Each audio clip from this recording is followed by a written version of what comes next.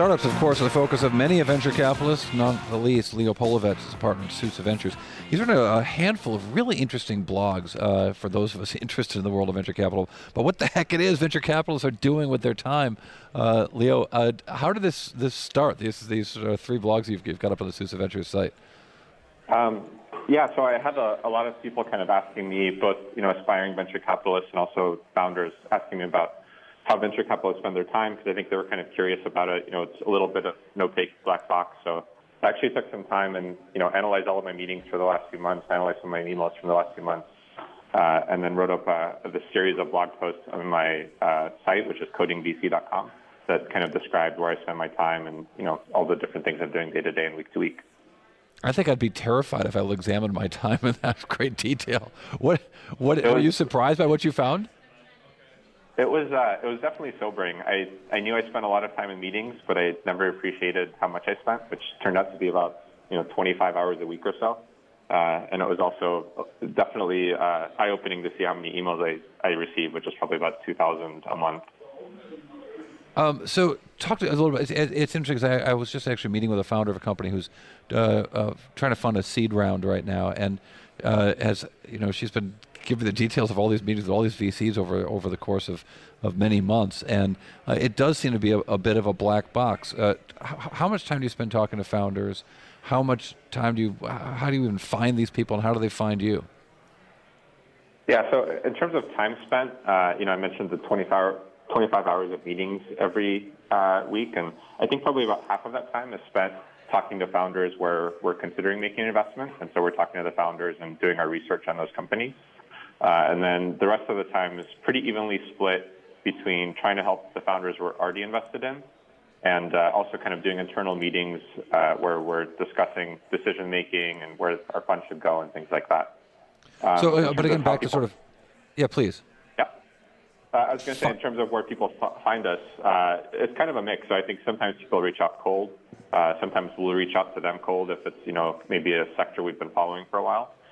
Most of the meetings come through introductions from other investors, other founders we've worked with, friends of friends, ex-colleagues, kind of you name it.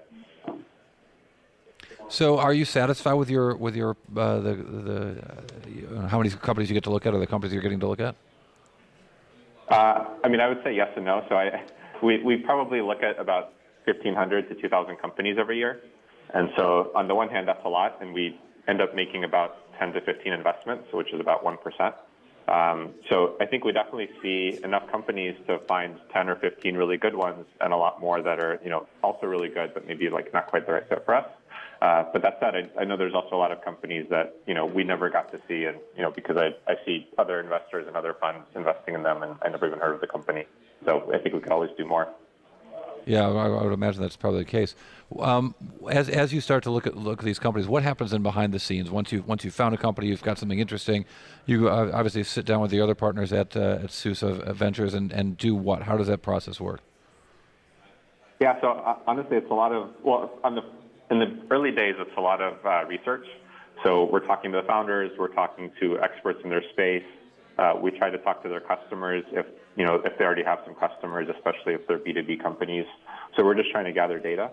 And then when we get more to the partner meeting phase, it's more about, we have these internal discussions around, do we think this is a good investment opportunity?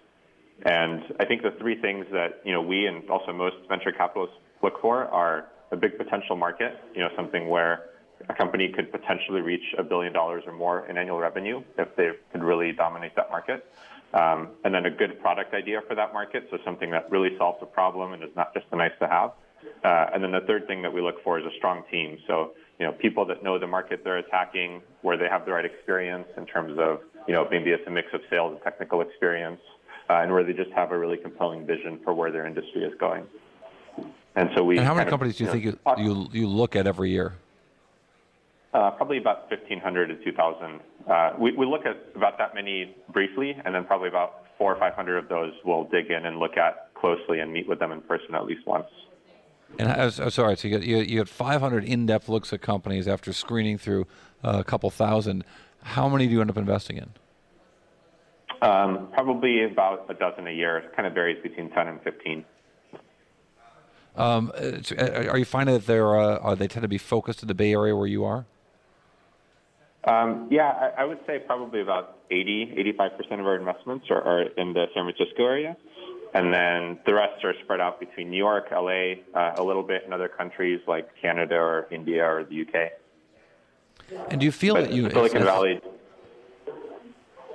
Do you feel like it's necessary for you to, when you're looking at these companies, do you feel like it's necessary for you to have a comp or have some, or has it got to be a completely groundbreaking company that doesn't have any competitors in the space and is totally new but maybe therefore harder to value? I think both types work well. I think, the upside of somebody going after a groundbreaking space is, often there's no competition. The downside is that, it's hard to know if there's really a market there or if the company, might be a couple of years too early, which is, almost as bad as being a couple of years too late. But I think if somebody's going after a market that's tried and true, that can still be really good. A lot of times, we'll work with software companies, for example, that sell products to lawyers or logistics firms. And there's some software competition there, but not that much. And most of the competition, their products are like 10, 20, 30 years old. And so I think modern software can actually compete really well in those spaces, even though there's already a lot of incumbents. And I would imagine it's about 30 seconds left here, but I would imagine that you also spend a lot of time with the founders themselves and trying to help them grow their companies once you've made that investment. Yeah, absolutely. And I think companies often have, very company-specific questions. So, maybe if they work with lawyers, it's something related to the law industry. But in the early days, we're investing when companies have, 10 people or fewer, and they often have very similar questions around what kind of salaries should they pay, what kind of tools they should use, and we try to help them with that kind of stuff as well.